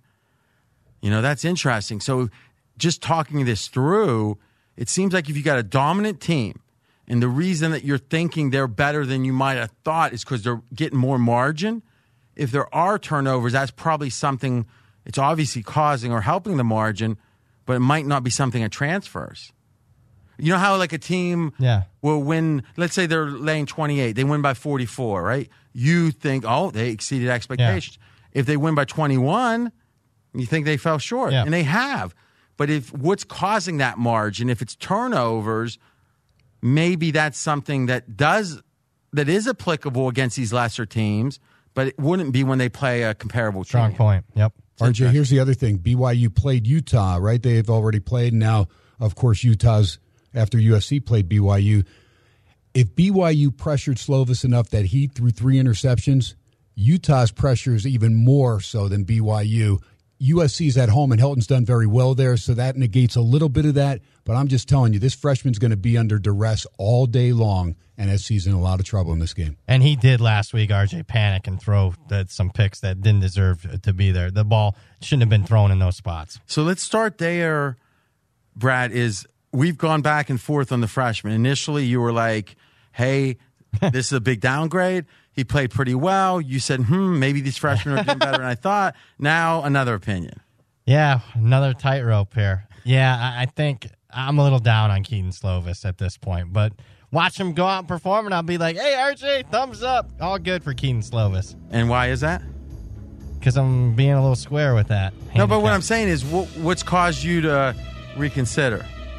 Well, to me, last week it was what KT said. Ken's cracking up at this. Yeah. 3 interceptions. I mean, he looked like an All-American against Stanford. And maybe the reevaluation is, hey, maybe Stanford's just not very good because Stanford has faced 2 true freshman quarterbacks in back-to-back weeks. And those 2 true freshman quarterbacks have arguably had performances of the week. That would be a concern there, where Slovis finally got some duress against the defense and didn't look like part. Looked like a 3-star recruit, not a 5-star. You done dancing? Yeah, I'm done dancing. By the way, I'm not so sure I agree with you, Ken, with the whole home and away. But here's the question with Houghton. I know the numbers look like home, but is it that or is it being a favorite? So when he's at home, he's 21-3 straight up. That's awesome. 12-12 against the spread. So compared to his other numbers, because overall he's 19-31, 12-12 is pretty good. But then if you split up as a dog, doesn't matter if it's home or away, 1-12 straight up, 2-11. So it seems like that this is one of those teams that get by on their physical superiority, and when they don't have that, when they play a better team, sloppiness, lack of game planning, whatever, schematics, they get beat. So I guess you're in a better position to be superior at home. But if I had to say play USC with Houghton or fade them, I'd rather fade them as dogs than I would fade them on the road. But I guess they're going to almost always be road dogs these days. But what do you think of that question? Is it more about home or is it more about being a dog, Brad? I think the dog is exactly what you said. He can't, when it comes down to scheme, hey, we don't have the talent edge as far as player personnel. Clay Helton gets out coached in those games, so the games they're expected to lose make some sense there. All right, so you are what? I'm a like on Utah here. And so double like. Yep, double like. And I'll clarify Fez's schedule spot. Mm-hmm. Keep in mind, this is a Friday game, so we got one less day of preparation here. And I think that is the advantage that Utah is coming off of Northern Illinois, coming off of Idaho State, where last week they were putting in some USC prep work because this is the game everyone circled. Winner of this game is going to likely win the South Division. At least that was the thought process in the summer. And SC now off of an overtime game, and to me, it's almost like a lame duck situation at this point. I think if stuff goes wrong, though, is my understanding is, and this is just from reading, no inside info, Lynn Swan, there was this, Ken, you probably have more, or certainly have more knowledge. He got an extension, right? When was this? The extension Houghton got. He got an extension 2 years ago. Yeah, and that's, yeah. And they say the buyout is onerous. Yeah, cost prohibitive. Trust me, it's like Ohio State, man. If they want you out at USC, nah, I don't think it's like Ohio State. Well, I know they don't win as much as Ohio State. No, but the money, they've got money. Are you kidding me? All right. Is that the people you sit with? Those are, that's everybody. They call them University of Spoiled Children for a reason. Yeah, maybe they're just feeling like football's passed them by. I think with the Lynn Swann thing, I think is some of this admissions stuff that we've been seeing with that varsity stuff, the varsity blues stuff, whatever they're calling it, that comes into play because there were some USC coaches involved that were let go. You think there's going to be some revelations? Swann's getting out first. Well, he knows what's coming. It's like kind of Pete Carroll. I'm going to Seattle. There's a great movie, and here's what we're going to do. Movie's called Margin Call. And if you like financial kind of thrillers, it's great. It's on cable all the time. It was about the 2008 crisis. But the guy who's the bigwig, it's funny, at the beginning of the movie, you think the one guy is the bigwig. And he is for that division. And then the president comes in, and he's like, he's got 4 divisions under him. And then you hear a helicopter, and it's the chairman of the board coming in. And it's just funny how each of them are different. But, more really literally just more ruthless as they keep going up the ladder.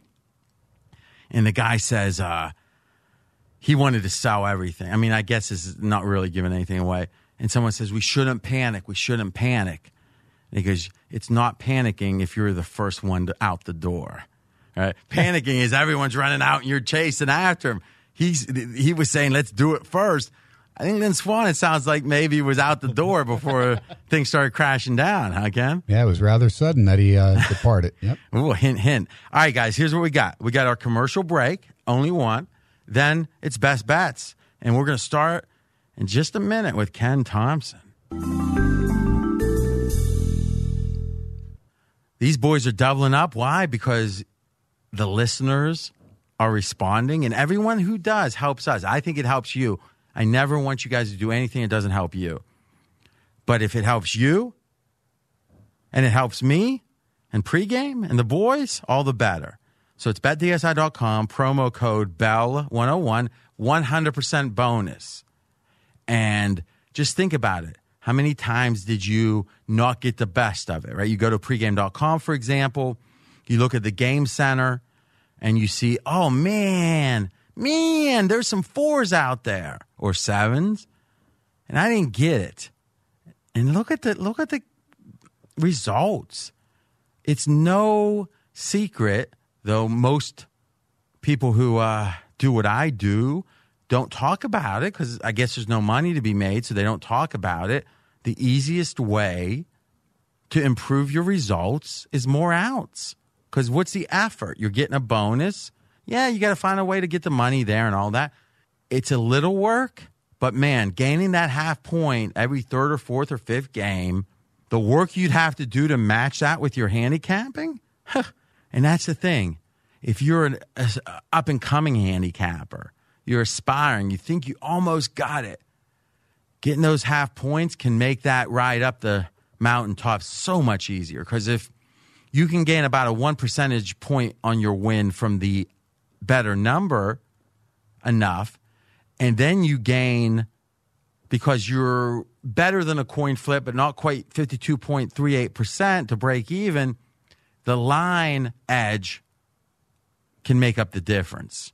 It certainly adds your net results. BetDSI.com, promo code BELL101, BELL101, and what you get is that 100% bonus. So you get to see if you get that extra out, and you get it with a bonus. Hard to beat. Lastly, Yahoo Daily Fantasy. Now, what do we have to say about Yahoo is, and let's be candid, big money they're putting up. They're trying to, come back in a race. They're not in front. So what do? They throw money at it. As a player, I love that. When I see any business that I can potentially engage with feeling like, hey, we'll lose some money now in order to win big later. Okay, great. Give me some of that. If you're given like some contest in handicapping, and this is what one of the Jersey books did. There was supposed to be a big overlay, and there was, whereas they were guaranteeing, I think it was like if there were like 100 entrants, I think, and there was only 70, that's the definition of an overlay. To me, when you see a company like Yahoo that's trying to win with the cash in the offer, worth taking advantage of if you play daily fantasy. At minimum, it's worth taking a look at. So you go to yahoo.com/dailyfantasy, and back to the show.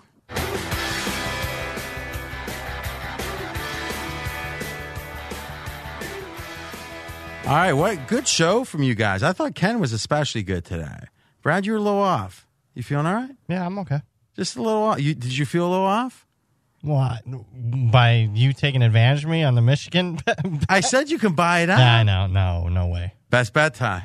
Don't know about the future. That's anybody's guess. Ain't no good reason for getting all depressed. Fire up your pad and pencil. I give you a piece of my mind. Give us a piece of your mind, Ken. All right, I'm going to go with Texas A&M at College Station. I look back at two games. Auburn, their game against Oregon, which I feel very beneficial. They get their first lead with 9 seconds left. They were outplayed in a lot of that game. They found a way to get it done. Easy schedule after that. Texas A&M, the game when they went to Death Valley against Clemson, and I've read reports that they were dominated. Look, when I watch that game back and I look at the stats, they were not dominated. They had the ball 33 minutes. They had 11 more plays than Auburn.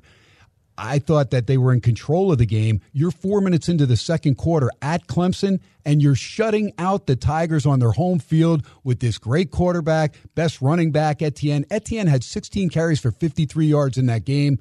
I really thought A&M played an outstanding game, but they just did not score, did not take advantage of their trips in the red zone and in Clemson territory. Isaiah Spiller's got to step in now as the running back. I think he'll help out and complement Mond, but it's really that 12th man there at College Station that's going to get them over the top. Plus, you have a freshman quarterback, Bo Nix, his first start on the road. Yes, the game against Oregon was at Jerry's house. There were 60-40, Brad tells me, as far as what he thinks the crowd advantage there for Auburn over Oregon, because Oregon traveled very well. But this is one of the toughest places to win for an opposing coach. Not only do I think A&M has a chance to beat Auburn, I think they have a chance to beat Alabama there later on in the year. But I'll take them here minus the 4. I like A&M to win this game by 10+. Boy, Brad, that was better than any of your handicaps today. Yeah, I agree. What do you think? I lean Texas A&M. And the question that I have is, Kellen Mond. Did you like any games today? Yeah, I did. I don't remember. Give me them. All right. Like Utah. 1. Like Northwestern. 2. Like Washington. 3. And I got my best bets 4. 4. And the other one's Trez's best bet 5. So there's a double best bet coming up. Or I guess a best bet and a like. Yeah. Boy, a lot of agreement. It's weird. It is weird. Go ahead. Oh, what's your take on Ken's pick? I agree. I lean with Texas A&M. And to me, what's stopping you? What's stopping me is, Texas A&M offensively, especially against Clemson. Kellen Mond, I was expecting to have a big game. He had a big game against Clemson the year prior, in my opinion, against a more talented Clemson defense, and just looked a little shaky because pressure got in his face. And I think Auburn, especially their defensive front, is capable of getting in Kellen Mond's face, and now he doesn't have his starting running back behind him like he did in the Clemson game.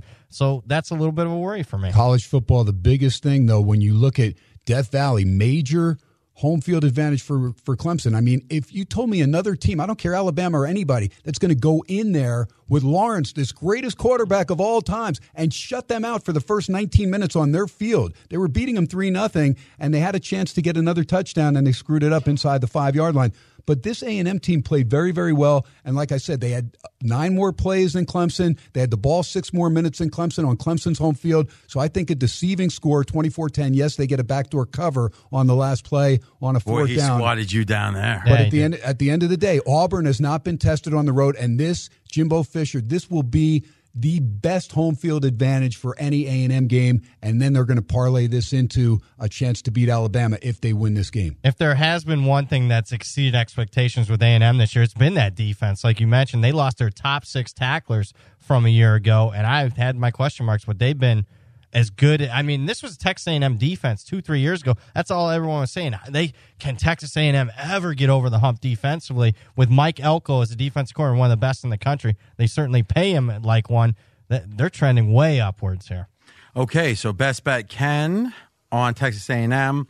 Now, Ken's packing up, but let's do this first. Fezzik's best bet is on Who's he got here? I'm going back. 1 second. All right. He's got the Central Florida game, and he's on Pitt plus 12. Ken, why don't you give us your take on this first, and then I'll read Fezzik's. I think he's on the right side. Look, I like this Central Florida team, and yes, they made Stanford look badly. But just to be clear, you lean Pitt, right? I lean Pitt because the line's 12. If you got to the dance early and got 14, which is what it was, then you have a good number. And remember now, it's important because with you, you're not here every day, so – like, to me, there's nothing more irritating than when someone they never, ever seem to be betting into the current numbers some magical way. And I respect that, but it's not good media. So I get it. You get the best, you're here in town. But in a way, when you lean or like something, if you didn't have a bet on it, would you like it? Meaning, I get you'd rather get plus 14 than plus 12, right? Obviously. Yeah, there's still question marks because this freshman quarterback, Dylan Gabriel, has been that good for Central Florida. And it just seems like their system doesn't skip a beat, and they have so much speed that they take advantage of slower teams. Now, Pittsburgh's defense, I think they have one of the best linemen in the entire country in Jalen Twyman. And I was on them, RJ. That was my one play in the early games last week, was plus 14.5 against, or plus 17.5 against Penn State. Never needed it, never in doubt.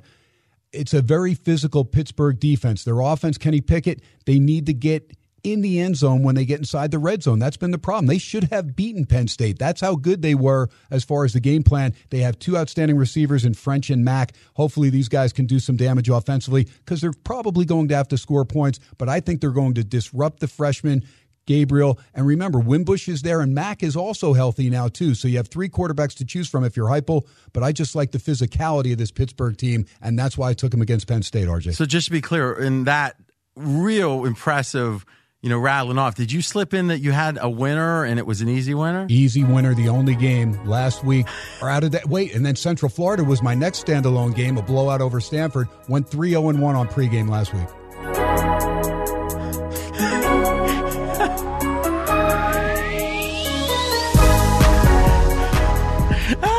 Got to take advantage of a good week. Couldn't you see Ken walking out to like a radio show? That's on a stage. Yeah. Or do the hustle. Now, last question. All joking aside. Oh, this is great. I think I just came up with a new theory. And I really feel very strongly there's something here. My new theory. I see the mistake Fez makes. Fez says everyone's excited about this team. They've been scoring. They've just had a big win. Whatever it is, it gets the public behind a new team. And I think if there's nothing new about the team, whereas let's say it's just the Cowboys in 94 or whatever, they've been winning, or like the Patriots now. I love fading when they look extra good. Because I think we feel very confident. We generally know how good they are, and then there's a premium on top of it. I don't think we know. I mean, Central Florida is up how many points in your rate? 4 points. So, after how many games? 3 games. So you didn't know. What were they in the AP when the season started? Unranked? No, they were in the 20 to 25. And now they're up 10 slots or whatever, right? So I don't think we know how good Central Florida is. And you know what else? I don't think we know how good Kansas City is. Fez has lost more money fading Mahomes. Yeah. And I refuse to let him do it. His best bet was the Raiders last week, or one of his best bets. I wouldn't let him put it on the Super Contest. It's like, how much money are we going to lose this Mahomes? And it's like, we don't get, there's something they're doing.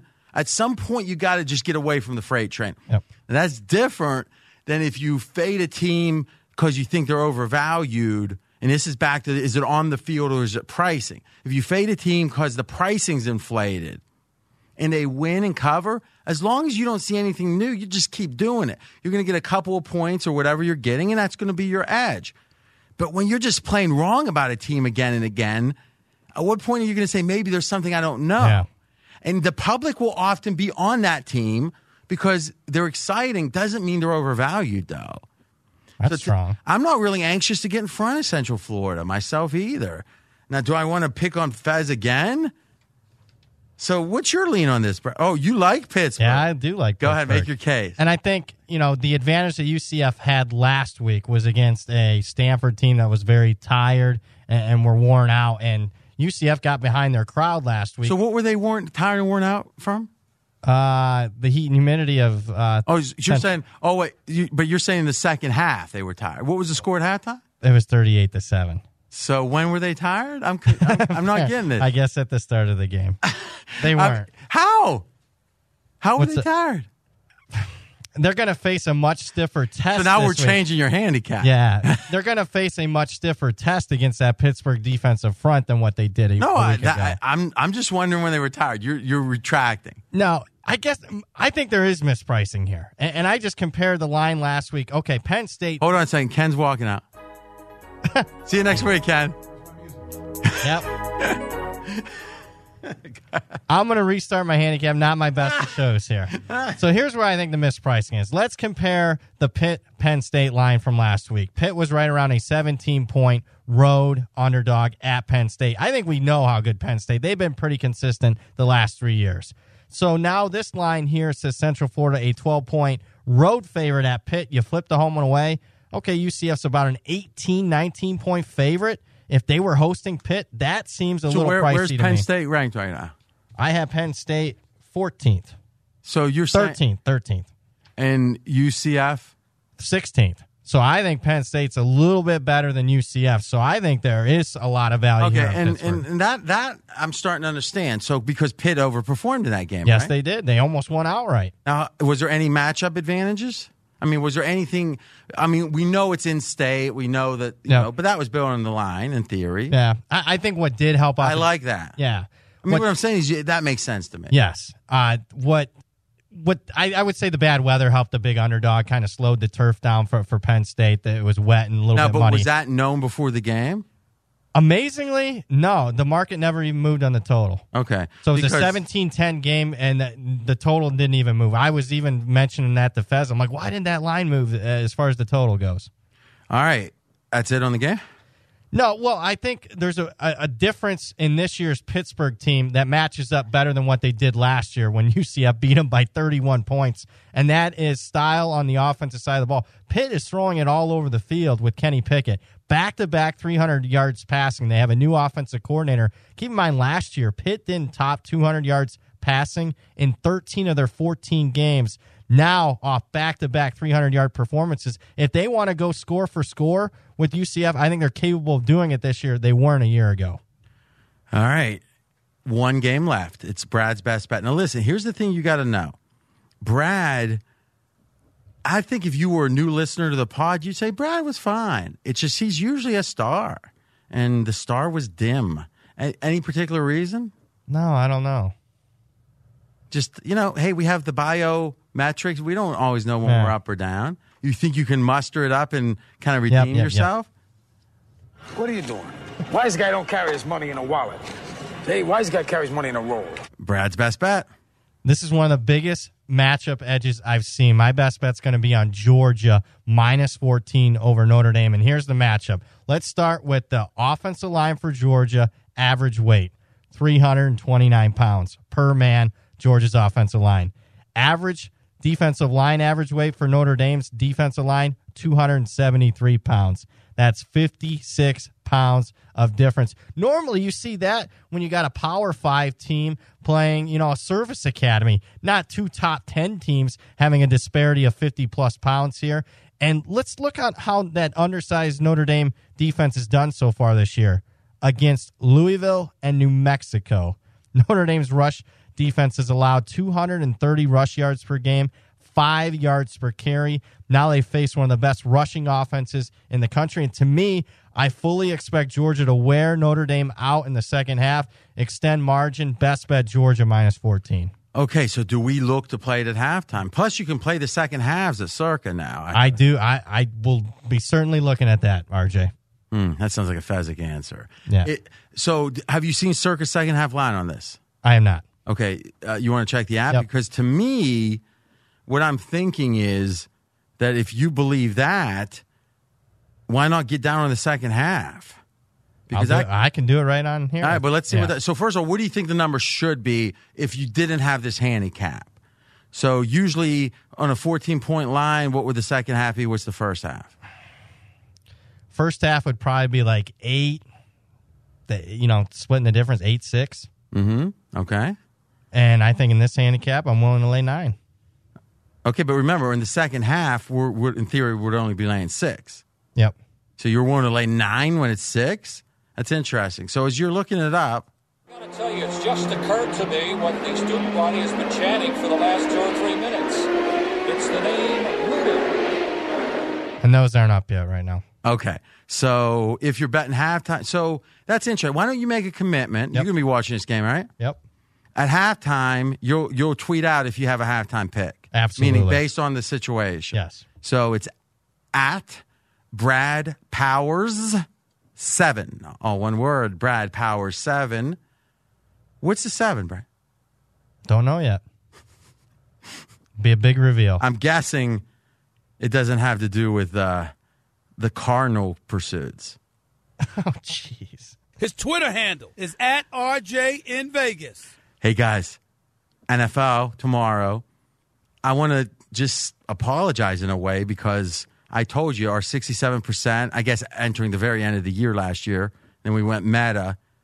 We went game theory.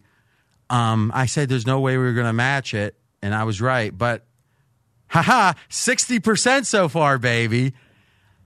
I got to tell you, I wonder if I'm better than Faz. I talked him off of so many freaking losers, and I was trying to talk him on to New England.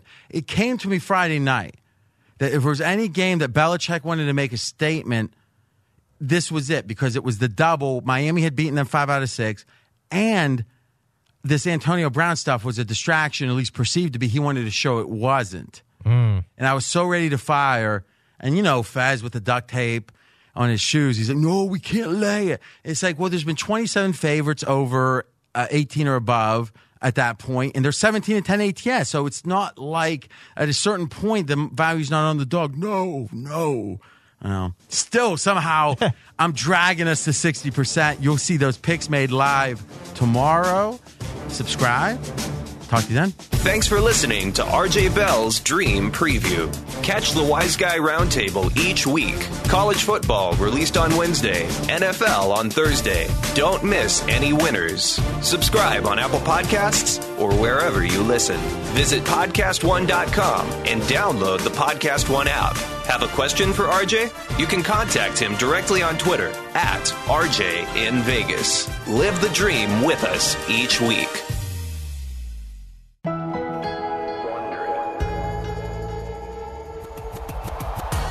You can follow sports through sound bites or the full story. From up in the press box or down on the sidelines. What do you want to accomplish this year? Actually, I want to accomplish getting on this team first. This fall, a new daily podcast brings you closer to the sports stories that matter.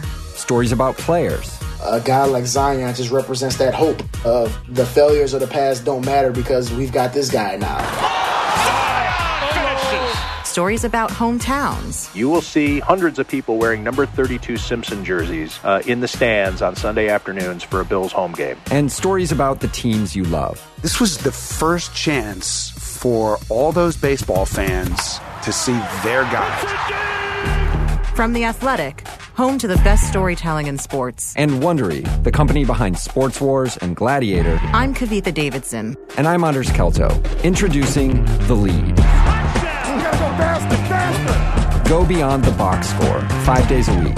This isn't a story where you go to some place and interview the athlete and go home. It stays with you. Are you kidding me? I have never seen anything like that. The Lead is out now. Subscribe today on Apple Podcasts or wherever you're listening right now. The Lead. Sports up close. Hey, I need some more of that.